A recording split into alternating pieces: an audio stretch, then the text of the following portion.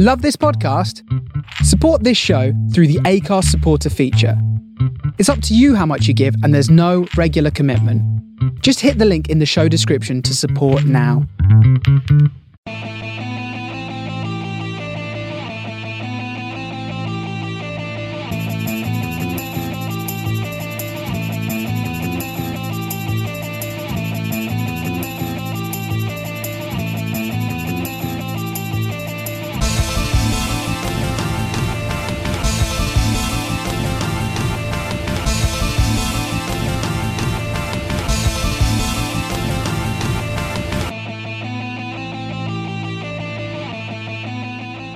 Hello and welcome one and all to this edition of Man on the Post podcast.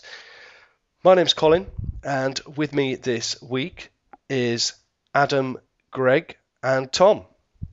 Say hello, guys. Hello. Hello. How are we all? Have we had a good Easter break? Very refreshing.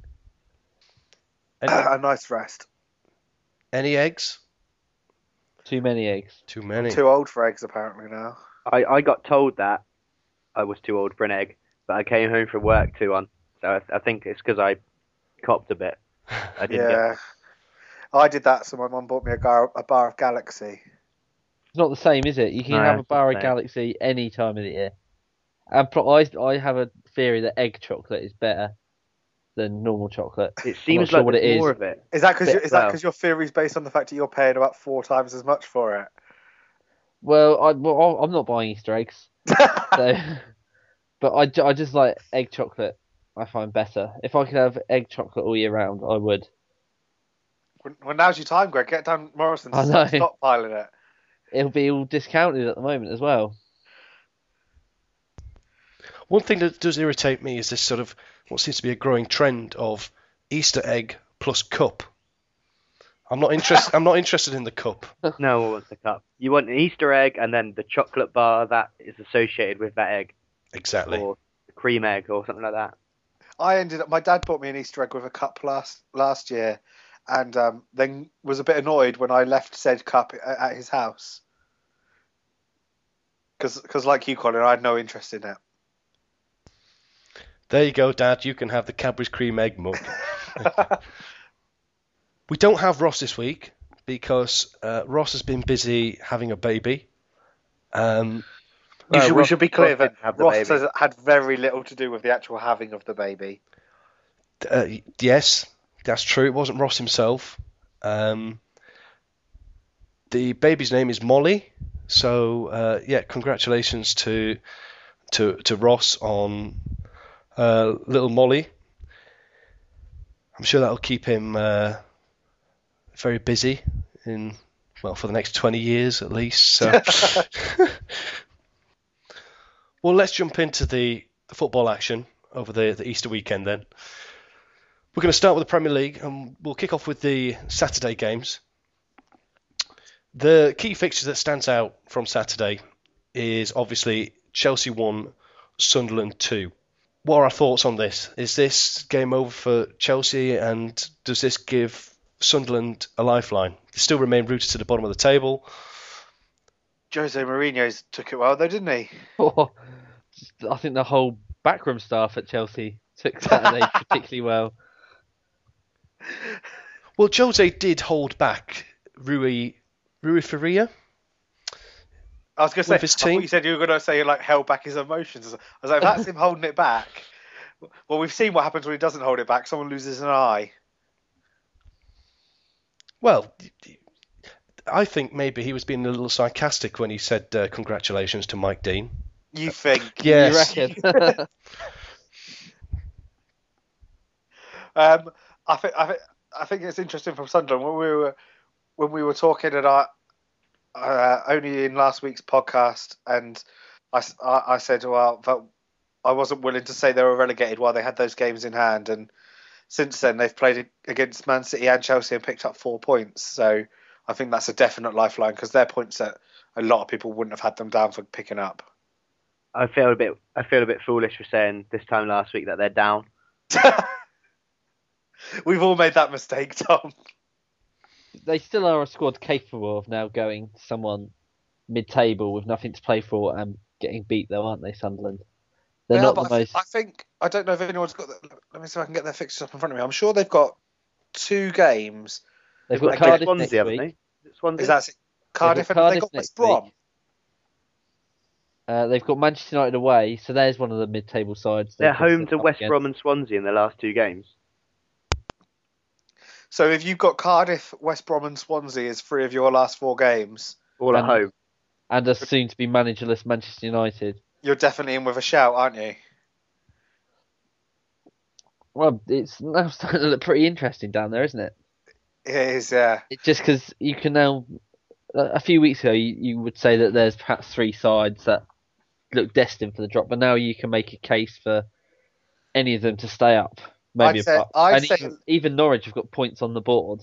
I'd say at least 2 of those teams that I assume, Greg, that you're talking when we're saying that we were talking about Fulham, Cardiff, and Sunderland. Yeah, And I'd say that you make a case for 2 of them have really had some life blown into them, and I wouldn't be surprised if both Sunderland and Fulham stayed up. and you never know with Cardiff, do you? They're either completely mediocre and not good enough for this league, or they can pop up with a result. And they've taken 4 points from their last 2 games. So there's a tiny bit of momentum down in South Wales as well. I'm sure this comes as no surprise to you though, Colin, because you were able to see firsthand just how good Connor Wickham was. Well, Connor Wickham's now scored 3 goals in 2, hasn't he, since it started to be played by Sunderland. He spent all of the previous amount of the season on loan to Sheffield Wednesday, where he was quite prolific and a bit of a fan's favourite down there. And then he moved to Leeds. I think he spent 29 days at Leeds. So the special Connor Wickham shirt offer was a great idea for anybody who subscribed to that. But yeah, he didn't score at all for Leeds. But to be fair, we did play him on the left wing, and he was just used for long throw-ins. But yeah, he's come to Sunderland. I think he's trying to prove a point. You can ask questions about Poyet, about why he wasn't recalled before. But he seems to have given Sunderland a fresh lease of life. And that's I think that's always been Sunderland's biggest problem, hasn't it? Scoring goals.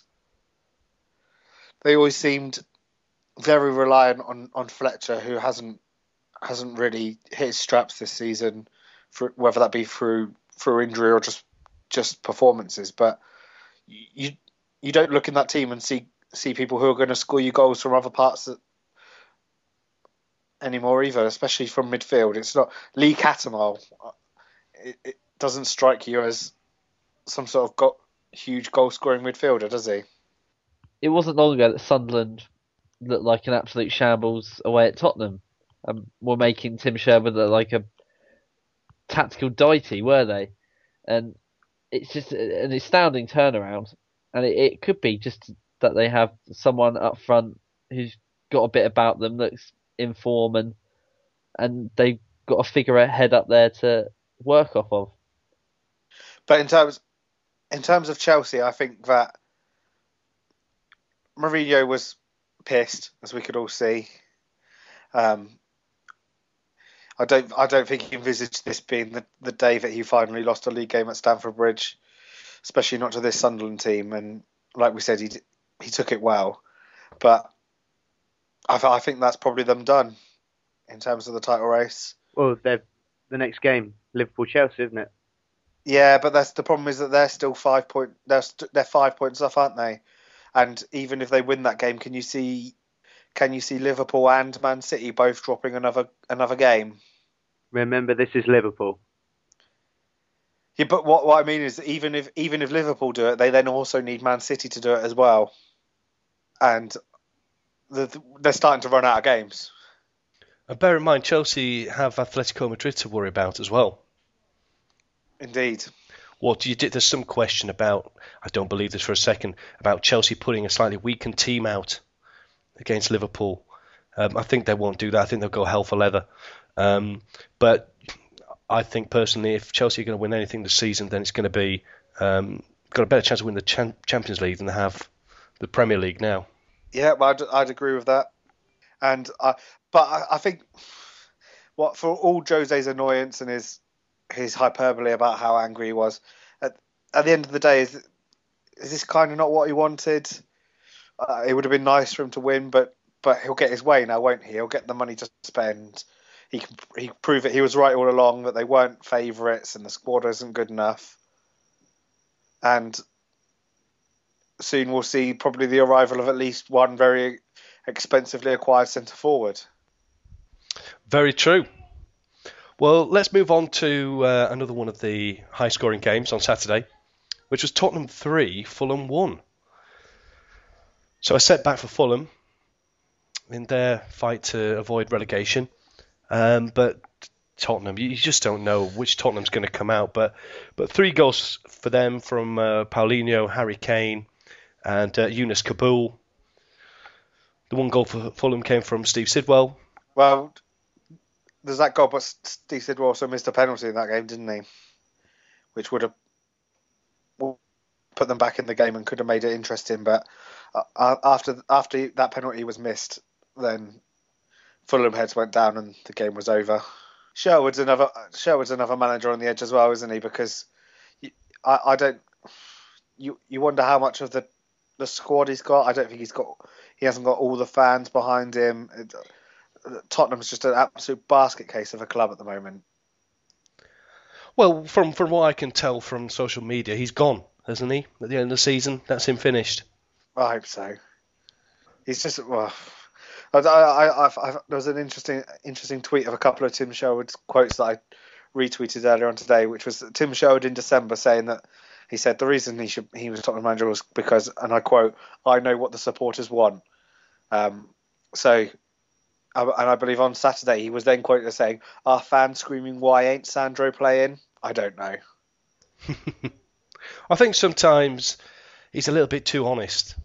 You know, he says things in press conferences that he doesn't really have to say, and he gets himself into a little bit of bother. Let's move on to another game then. No goals in this one. Aston Villa 0, Southampton 0. Southampton probably on the beach now. Looking forward to either a summer break or a World Cup. But this isn't particularly great news for Aston Villa, is it? That leaves them on 35 points. Okay, 5 above the drop. But yet again, Villa failing to score. But no, Villa need to pick up the points, but I think they will. Or just, if they don't pick up the points, I think there's enough teams below them who also won't pick up the points to overtake them. So what happened with his assistants this week? Do we actually know the reason for their suspension? I don't personally know, but it seems to be a decision made from the bullying, top. Wasn't it? I thought there was accusations of bullying on the training ground and cocaine and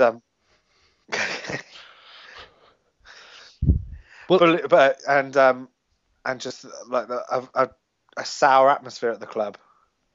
But I like the way that they didn't announce it as in their press release as suspending them. They announced it as the promotion of Shay Given and whoever the other guy was.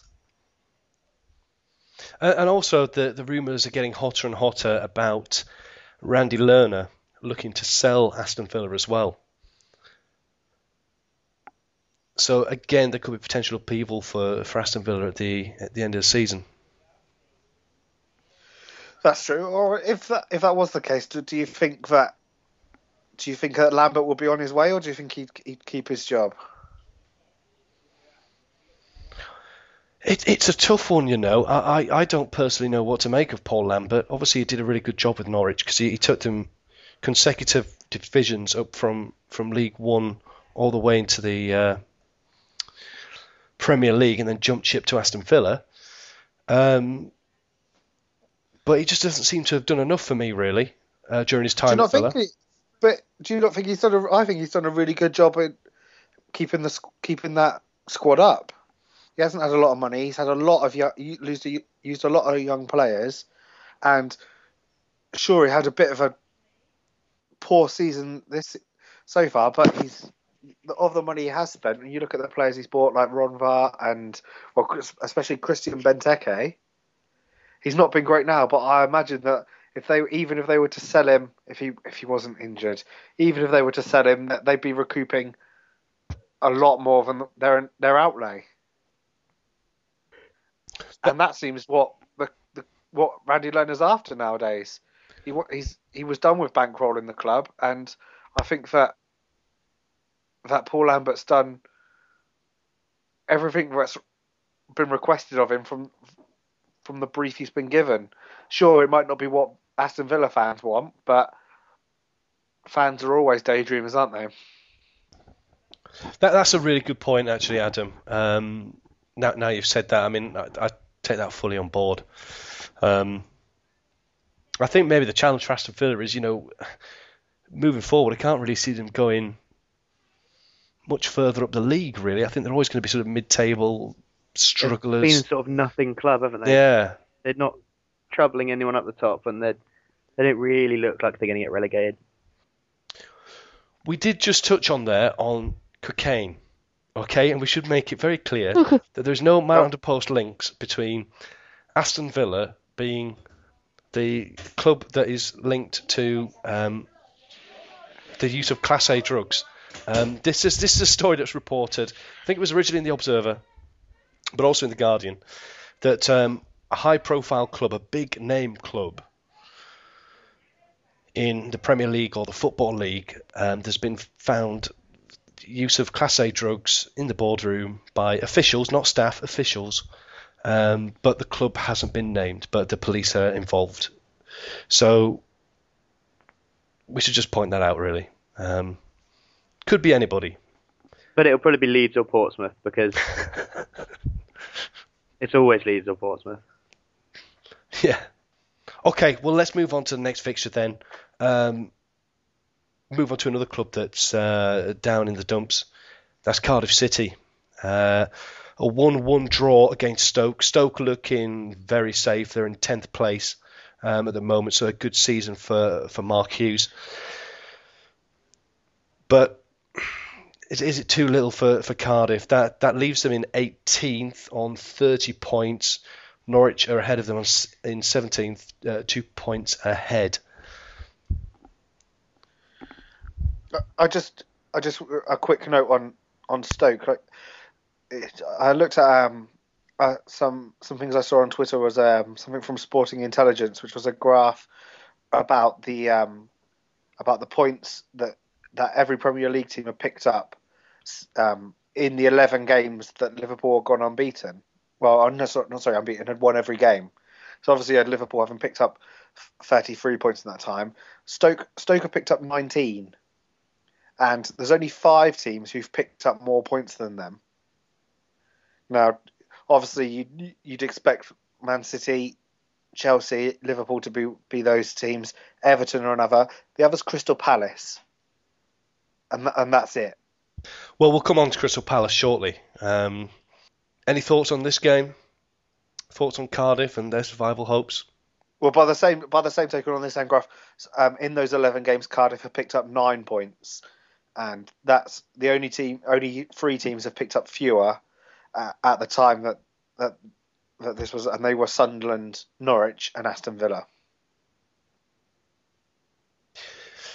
It's always easy to say this with hindsight, but as a man on the post team here, if you were Vincent Tan, would you have sacked Malcolm Mackay and replaced him with Ole Gunnar Solskjaer? I think he had to sack Malcolm Mackay, didn't he? I think he'd made between them, their relationship had deteriorated to an extent that his position was untenable. Good point. You're not just asking him not to sack Malcolm Mackay, you're asking Vincent Tan to completely change his personality. Well, we touched on Crystal Palace. Let's move on to their match. West Ham 0, Crystal Palace 1. That moves Crystal Palace into 11th place above West Ham on 43 points. You mentioned their brilliant record of late, Adam. Tony Pulis has got to be commended for what he's done at Crystal Palace, hasn't he? Everybody had doubts, I think, when he came in. Thought, oh, here we go again. Tony Pulis. But he's really sorted that team out, hasn't he? They play some nice football as well. I think he has realised that the style that he deployed at Stoke that eventually caused the supporters to fall out of love with his Stoke side. He's gone away. He's maybe realised that that's not the brand of football he could have succeeded with at Palace because of the players they have. Because they have good midfield players. They've got a couple of tricky wingers like Balassi and Punchin, and I think their ploy of getting the ball wide and then either the players cutting in or getting some balls into the box. It's a lot different to how he played at Stoke, but it's shown that he is adaptable and he's versatile, and he has to be one of the candidates for manager of the season for the turnaround that he's performed at Palace. Well, I thought Crystal Palace were down and out, but I doff my baseball cap to Tony Pulis on this one for what he's done with them. Let's move on now to the remaining game that was played on Saturday, which was Newcastle 1, Swansea 2. I think this is Newcastle's 5th back-to-back loss. Newcastle, because of what they did early in the season, are very clearly safe. But the 3 points for Swansea put them on 36 points in 13th place. They should be safe now, shouldn't they? They should be. I think there's not 4 teams below them that are all going to get to 36 points. They've got enough points, I think. It's just annoying because I predicted them to go down. And that last minute goal. Boney is a class act, isn't he? Well, I'd just like to... Tom said to me yesterday, before he'd scored 2 goals, that Boney was overrated and not very good. I still think he's not that good. I agree with you, Tom. He's not... Loads of players have a good scoring run in the Premier League. The Premier League isn't that strong. Look at the amount of teams. You've got Stoke finishing in the top half. There's a lot of bad defenders, especially this season. The defending in the Premier League has been woeful. And there's a lot of players that have scored a lot of goals who are not special. But you can only score what you're put up against. I think he scores a lot of irrelevant goals. So you're not of the opinion then that someone might put a cheeky bid in for him? Oh no, definitely. I'm not saying that people won't think he's really good, but I think that you could very well be looking at, and in terms of form, I think you could be looking at next season's Christian Benteke. As in lack of form? Yes. I very much agree with that. Or a Jelavic at Everton after his first season. That was Moyes' fault. It's always Moyes' fault. Well, I mean, if you look at Boney's stats, they're not too bad in recent years. I mean, he came from Vitesse in Eredivisie, so he scored 13, I think, in the Premier League this season. He scored 31 in 30 appearances last season. The Dutch league, I know. Nothing to go by. Afonso Alves averaged over a goal a game in that league. The Dutch league is so difficult to gauge it by because, like, for every Ruud van Nistelrooy or Luis Suarez, there is Kezman, Alves. Is that where Van Wolfswinkel came from? No, he came from Portugal. Right. Okay, so the verdict is out then on Wilfried Boney. Oh no, I'm siding with you, Colin. I think he's got all the attributes to be a consistent goal scorer, and maybe even at a better club as Swansea. So I think we're 2-2 at the moment. We'll let Ross decide when he gets back from having offspring and stuff like that. Well, let's move on to Sunday's games. The big game really that stood out was Norwich versus Liverpool. Norwich 2, Liverpool 3. It was a little bit cagey for Liverpool, wasn't it, in the second half in this game? Classic Liverpool, wasn't this whole game? Classic Liverpool. Exploded out of the blocks, but then I think their problem becomes that they physically can't attack in the manner that they do for 90 minutes. And they get the lead that from coming out so quickly. They got their 2-goal lead, and then they have to sit back a little bit, and then that's what they're worst at. They stop doing what they're best at, which is their brilliant attacking play, and they start to sit back a little bit, and then they concede, and it gets a little bit nervy, and the game starts getting a little bit stretched, and it's to the credit of how good their attacking play's been that they haven't lost in 11 games, because you'd think that if they continued in that manner, that eventually it would catch up with them. Well, what I would say is, I mean, Liverpool went 2-0 up in the first 11 minutes, and Raheem Sterling's goal was great. It was a brilliant finish. But Norwich's marking for the first 2 goals was terrible. It was non-existent. There was too much space for Liverpool. Especially the Suarez goal. Well, this is it, and it seemed to be, okay, well, 2-0 down, now we have to start playing.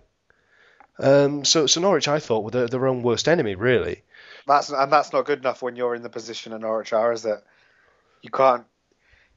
When you desperately need points, you can't start playing when you're 2 goals down. Exactly. I mean, apart from the obvious, I mean, it puts Liverpool in a commanding position. So Liverpool are on 80 points now, top of the table. They're 5 points ahead of Chelsea, and with a better goal difference of 11. City obviously have 2 games in hand, so they can get themselves back to 77 points if they win both of those. We've got Liverpool and Chelsea meeting very shortly, but what are our thoughts? Is this Liverpool's title now, or is it still a little bit too early to say? It's not Liverpool's title. It's Liverpool's to lose. But as Tom said, they're Liverpool. They could do it, and as I think Tom also said maybe 2 weeks ago, who on that? No one on that team has won a Premier League title, probably despite Glenn Johnson. Oh no, Kolo Touré must have won one. He must have won one somewhere. At Arsenal, well, and City, so you'd have 2.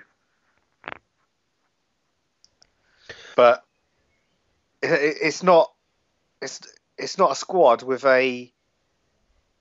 that's got a proven winning mentality, is it? That's not to say it won't. Yeah, lots of teams don't have that. If you look at that was what people used to say about Man City. Teams have to break that duck eventually, but it is definitely an unknown factor at the moment. Well, while we're on Liverpool, for me, Raheem Sterling is definitely on the plane to the World Cup for England. He's not just on the plane; he should be starting. Is that what we think? Yeah, I think when we picked our starting lineups, I think most people had Theo Walcott in the team, yes. And for me, he's just a direct replacement. Yeah, I completely agree with you, Tom. Not only for me should he be starting, and he's on the plane, but I probably agree with the statement that Brendan Rodgers came out and said, I think either today or yesterday, that he's one of the best young players in Europe. And one of the most informed players in the Premier League. Especially if he gets to link up with Sturridge. Obviously he's not going to have Suarez there, but it'll be a lot of help to him, I'd imagine, playing with a teammate that he's been so successful with this season. Well, not just being able to link up with Sturridge up front, but also being able to play alongside Steven Gerrard in midfield. And you never know Jordan Henderson. I don't know what Jordan Henderson's done enough for me to be knocking on the door to start. He's in over Carrick for me at the moment. Yeah, probably me too, and that hurts for me to say. John Flanagan. Imagine that down England. You've gone one too far. You've gone one too far. Imagine England's left or right hand side, a Sterling Flanagan duo, tearing those poor Italians apart come June. Can't you just picture it? It's going to be fantastic. Let's just send the whole of Liverpool there. Maybe put Ross Barkley or someone in just. Well, that's it. Well, maybe if we spontaneity. Maybe if we just send Liverpool, so Baines can go, Barkley can go. We're struggling on goalkeepers though. That's the only. Bill Jagielka. Yeah, there we are.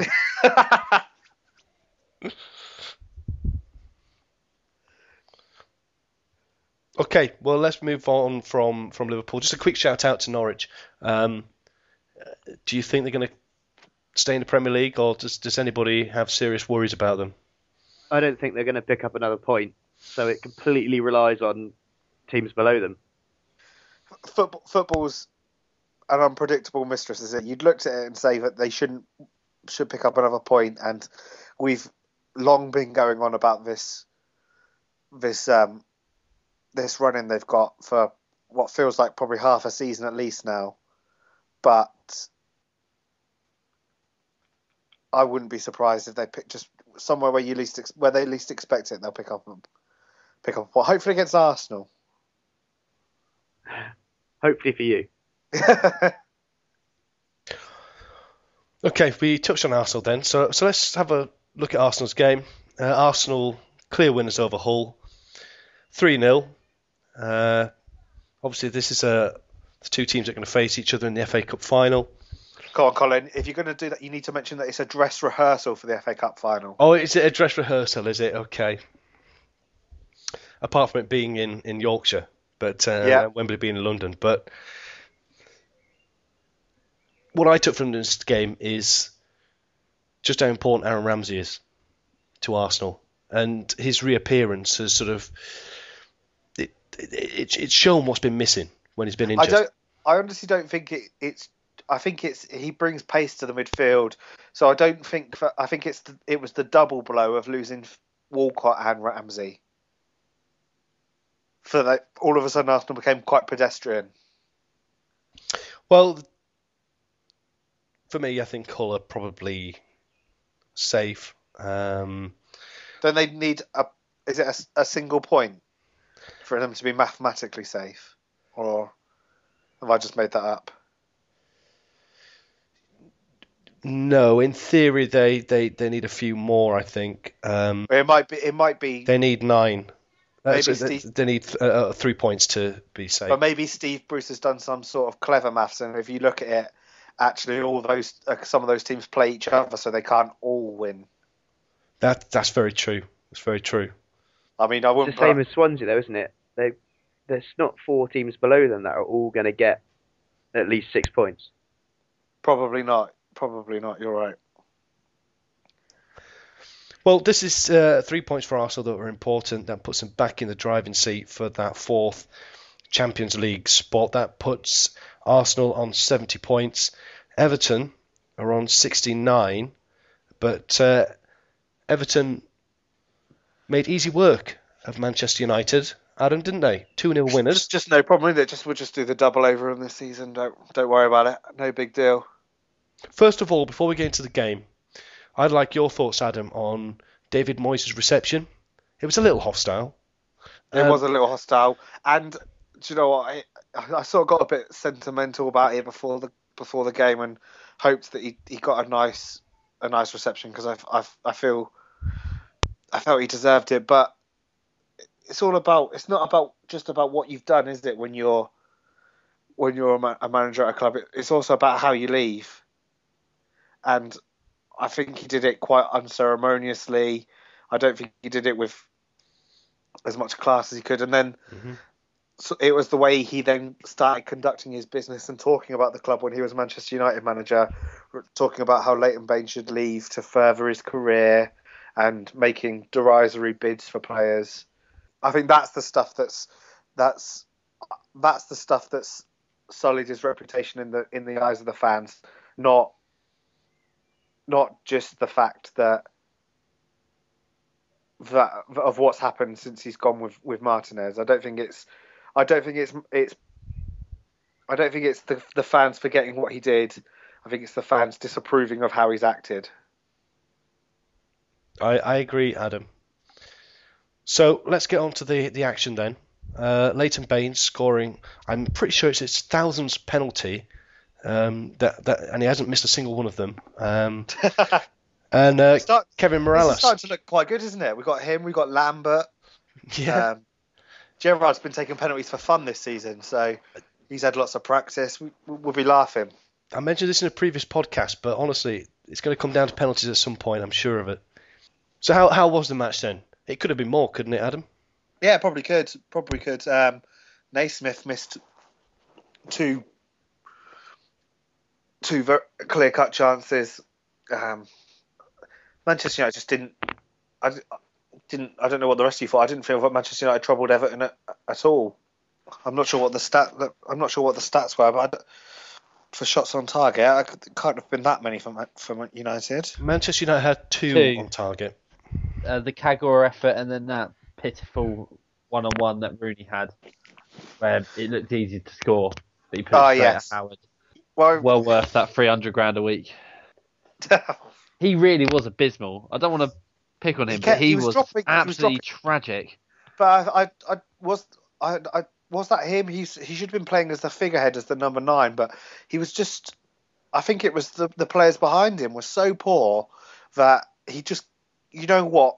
We all know what Wayne Rooney's like. We've all seen him get frustrated in a Manchester United, well, particularly in an England shirt, when you watch him and you can just see him dropping deeper and deeper and deeper to try and get the ball, because if people aren't going to give it to him, he wants to do it himself. And when he gets into that position, he becomes his own worst enemy. Adam, here's a question for you. Well, for anyone really. How many of that Man United starting 11 would actually get into the Everton starting 11? Because I reckon man for man, Everton have got a better squad, better team. David De Gea is a better keeper for me. Yeah. So you've got the back four. I'd have all of Everton over Man United. Yeah. Yes, I suppose a fit Vidic, but yeah. If you're talking about it as they are, yeah. If you're talking about it as just now, and there's no sort of no long-term element to it, then yeah, I completely agree with you.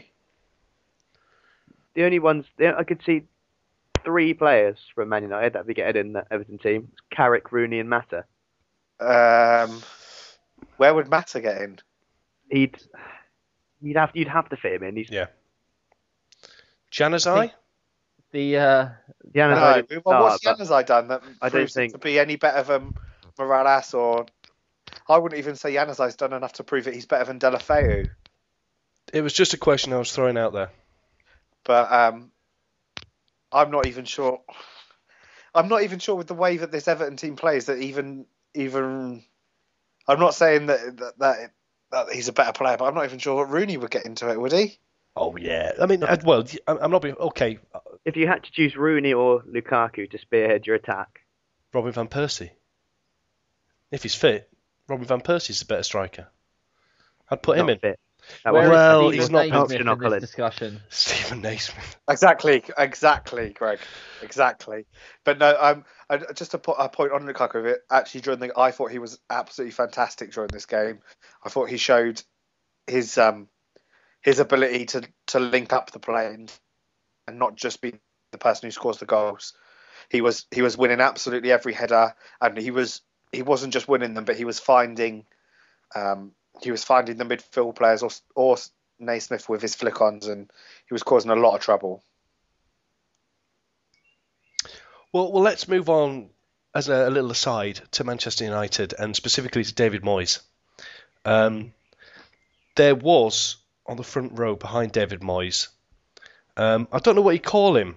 Is it like the Grim Reaper? The Grim Reaper, of course. Thank you, the Grim Reaper. And it wasn't the guys with the turbans. They're normally behind the manager at Old Trafford. Are they? I wouldn't know. Yeah, there is a couple of Sikh guys who used to sit behind Alex Ferguson. They used to high-five him after every win. It became like a ritual. I think they're the reason they were so successful. They've done an awful lot less high-fiving recently. Yeah. But as we record, which is Easter Monday, there was a lot of rumours going around that David Moyes was going to get sacked. Now, for once, we've been tipped off. Well, it seems that confirmation has been given that David Moyes has not been sacked. However, there's been no confirmation made about his future. When a club doesn't comment on current manager, that can't be a good thing. The fact that they Yeah. haven't backed him straight away. It tells you everything you need to know, doesn't it? Yeah. But an interesting little stat for you that might give some sort of headway into why he's in this situation, and that is that since the turn of the year, so in all of the games that Manchester United have played in 2014, they have lost 45% of them. It's damning statistics. I mean, I would say there's another side to the argument as well. I'd say that Robin van Persie hasn't been fit. He hasn't been the player he was last year. And I'd say without... But this is Manchester United, Colin. You shouldn't be relying on one player. Completely agree. But I do feel that last season, whoever got Robin van Persie was going to win the Premier League, and it was Manchester United. I'm just trying to be devil's advocate here, to try and keep David Moyes in a job. It's looking difficult for him to stay on, isn't it? I know that in a previous podcast, I was in a minority because I felt that Manchester United would be doing the right thing to stick with him. If you were the Glazers, would you persist with him? Would you give him the checkbook, let him go out there and spend, or would you look for another bigger name? I think the problem is that it's all well and good saying that you don't want to sack managers and you give them time, but if you're there with the ability of hindsight to see that the appointment you've made is the wrong appointment, then what's the point in giving him time? And worst of all, if you know that your squad needs a massive overhaul, which is something I've said on previous podcasts, why would you trust that person with the money? I think even more of a problem, are big names actually going to want to go there anymore? To play alongside Tom Cleverley and Chris Smalling. I think big names are actually going to want to just for the name Manchester United. Look at Monaco. Money talks. And I still think to some extent Manchester United gets you a gig in an England shirt. I still think the name Manchester United does count for a hell of a lot, yeah. Okay, now we're going to move on to the Football League, but just before we do that, there's something that I should have mentioned actually while we were talking about Liverpool. But I don't know if you guys have heard this. This is a question to you guys on the podcast. Which Liverpool player in the past week had a video conversation with Sir Paul McCartney ahead of one of his concerts? Any thoughts? What, current? Yeah, current Liverpool player. Right. Ooh. So Jordan Henderson's not busy for a couple of games, is he? I'll give you a clue. The concert was in Uruguay. Oh, do they have any good Uruguayans, Liverpool?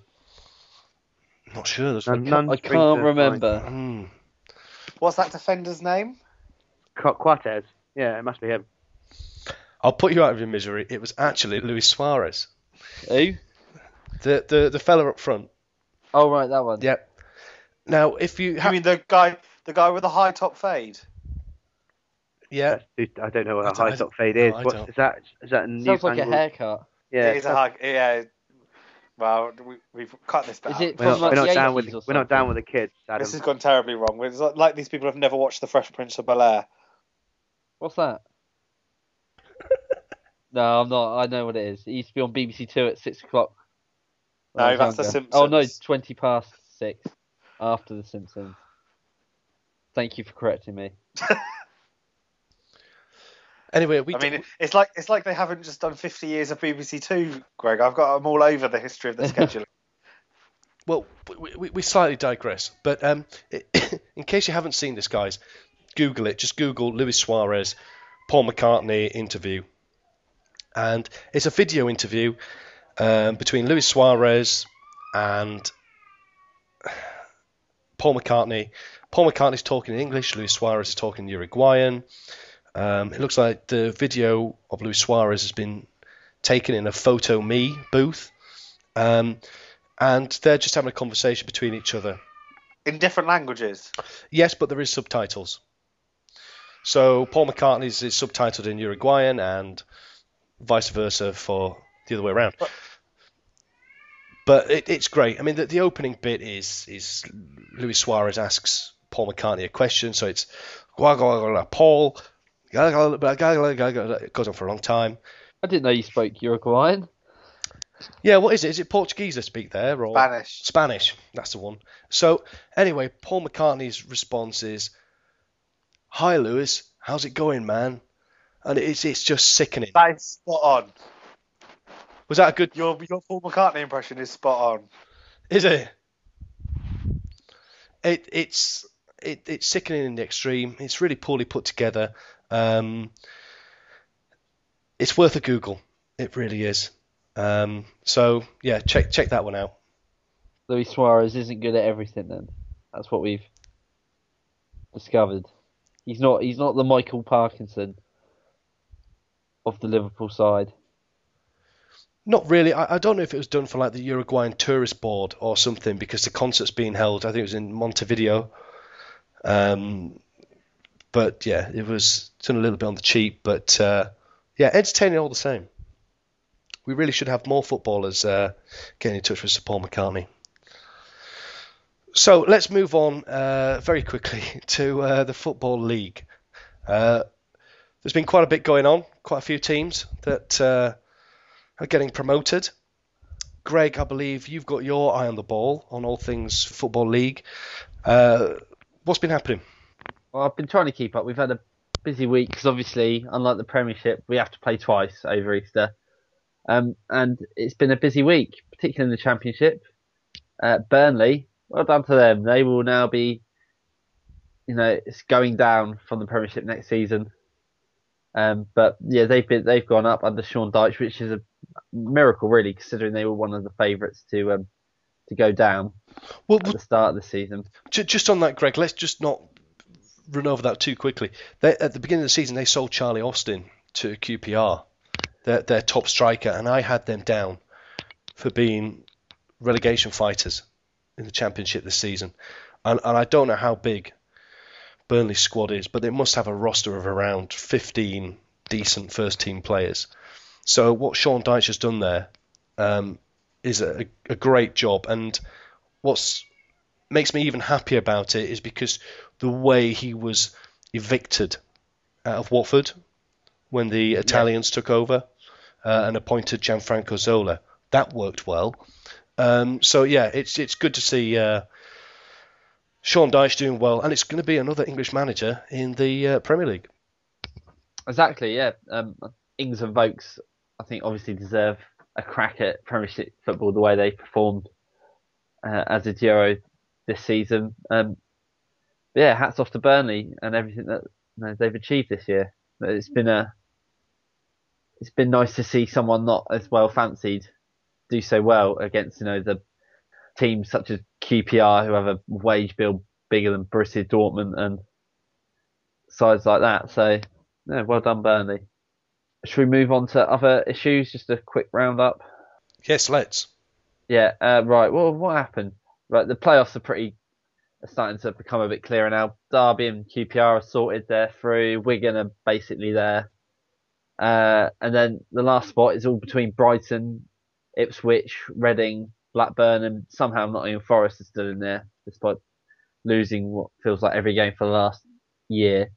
Down the bottom, Yeovil have gone, all but mathematically.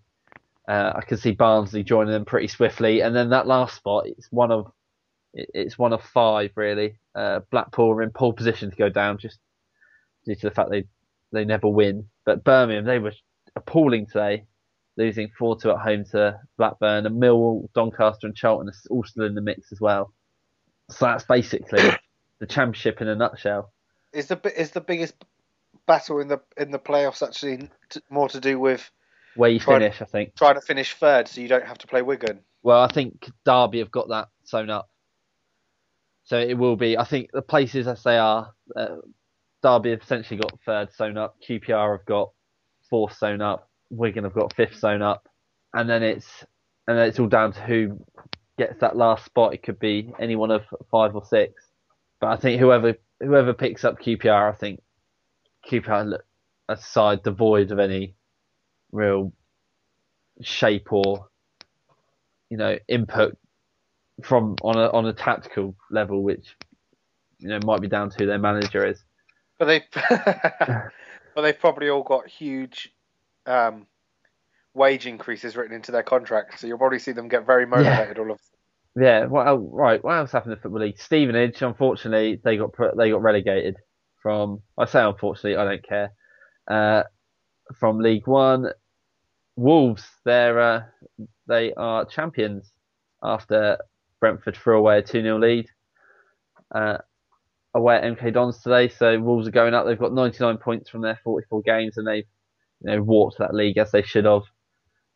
And then the playoffs there, pretty much, I think it will be Rotherham, Preston, Leyton Orient, Peterborough, I think. So that's all done. And then down at the bottom, it's tight again, apart from the bottom two, Shrewsbury and Stevenage, who have been cut off a bit. Carlisle have gone adrift a bit, but they've got a game in hand. They're 3 points off safety. And then you think it's 2 from Colchester, Tranmere, Crewe, Notts County and Carlisle. And tell you what, Coventry aren't out of it yet. They've been stuck on 50 points since about January. So, no, it could be an interesting end to League One. And then League Two, there's only one team to talk about in League Two. And that's Andy Orford's mighty Portsmouth, who have now made it 5 on the bounce. And are now looking at a top half finish in League Two. But it's progress all the same. It's not being relegated.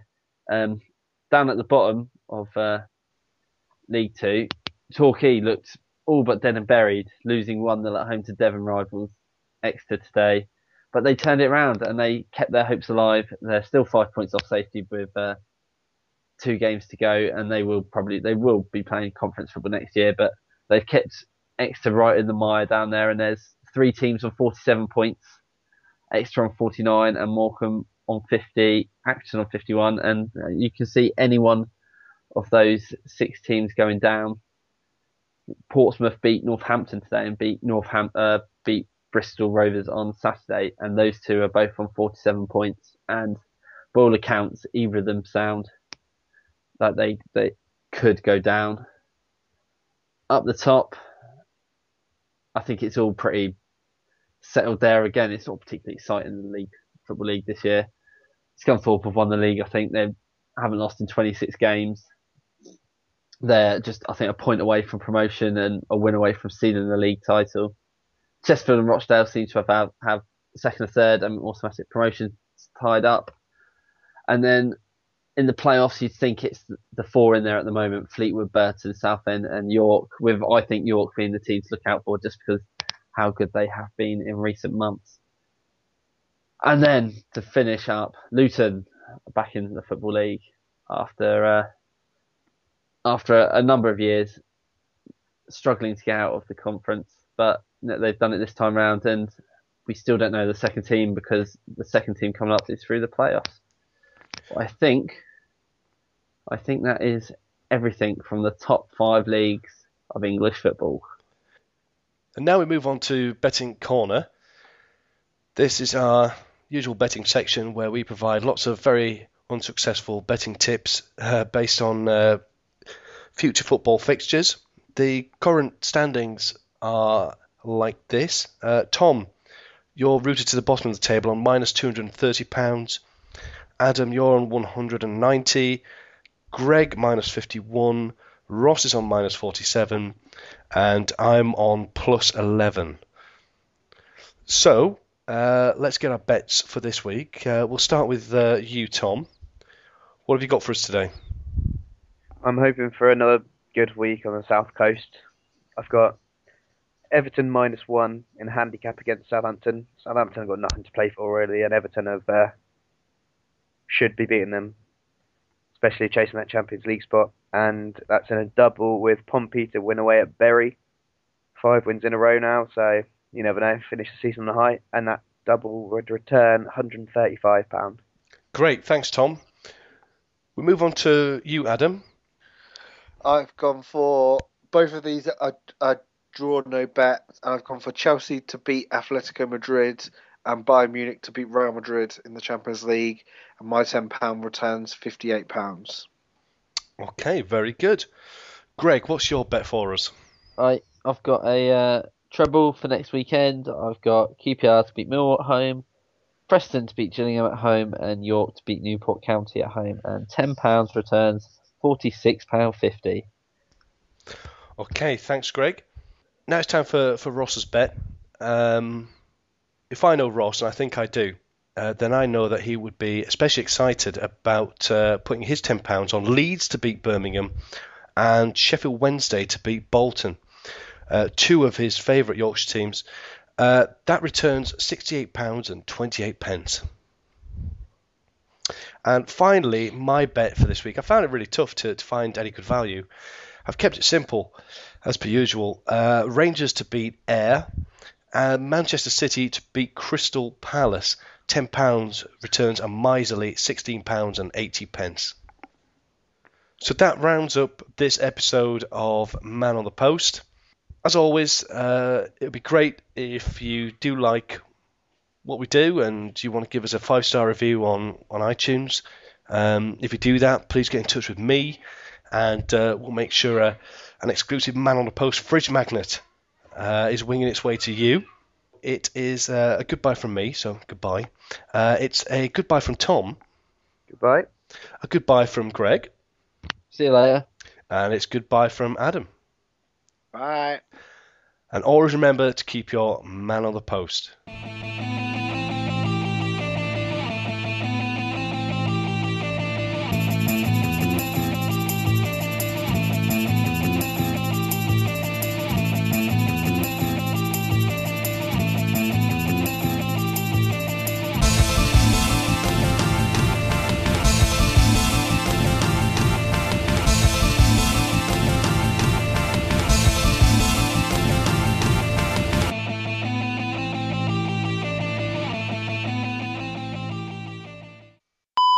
I can just hear Jamie Carragher in the background.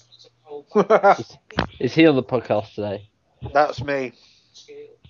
You're Jamie Carragher? Yeah, I've kept it for you all this time. I'm going to mention this on the podcast as well when we hit the Liverpool bit, but has anybody seen the video of the interview between... No, actually, I won't mention it. I won't mention it, actually, because I'm going to give something away. I'll do a little quiz on you. Quiz? Not a quiz, but it's just a quiz question. It's not a quiz question, it's just a question. This is changing every second, Colin. It'll just be a statement in a minute. Yeah. I've done that stupid thing where you put a beer in the freezer. I've forgotten about it. Well, the freezer's just stronger than I imagined, I think, and it's just turn it into an ice pop. Beer ice pop, that sounds amazing. Bottle or can, Colin? Oh, can. So you can cut that open and then you do have an ice lolly. Testing. Someone say something. Something. Yep, there we go. That's it. Done. Is this a football podcast? Well, yeah, every once in a while we do like to critique just popular culture, and today we've chosen Or a religious holiday. Easter confectionery. Next week's topic? Well, it'll be May, won't it? So May Day, maybe we could have an in-depth debate on capitalism. I'm unavailable for that one. Does anyone fancy discussing League One? No. Paul, estoy muy feliz de poder hacer esta entrevista contigo. Hey Lewis, great to be talking to you, man.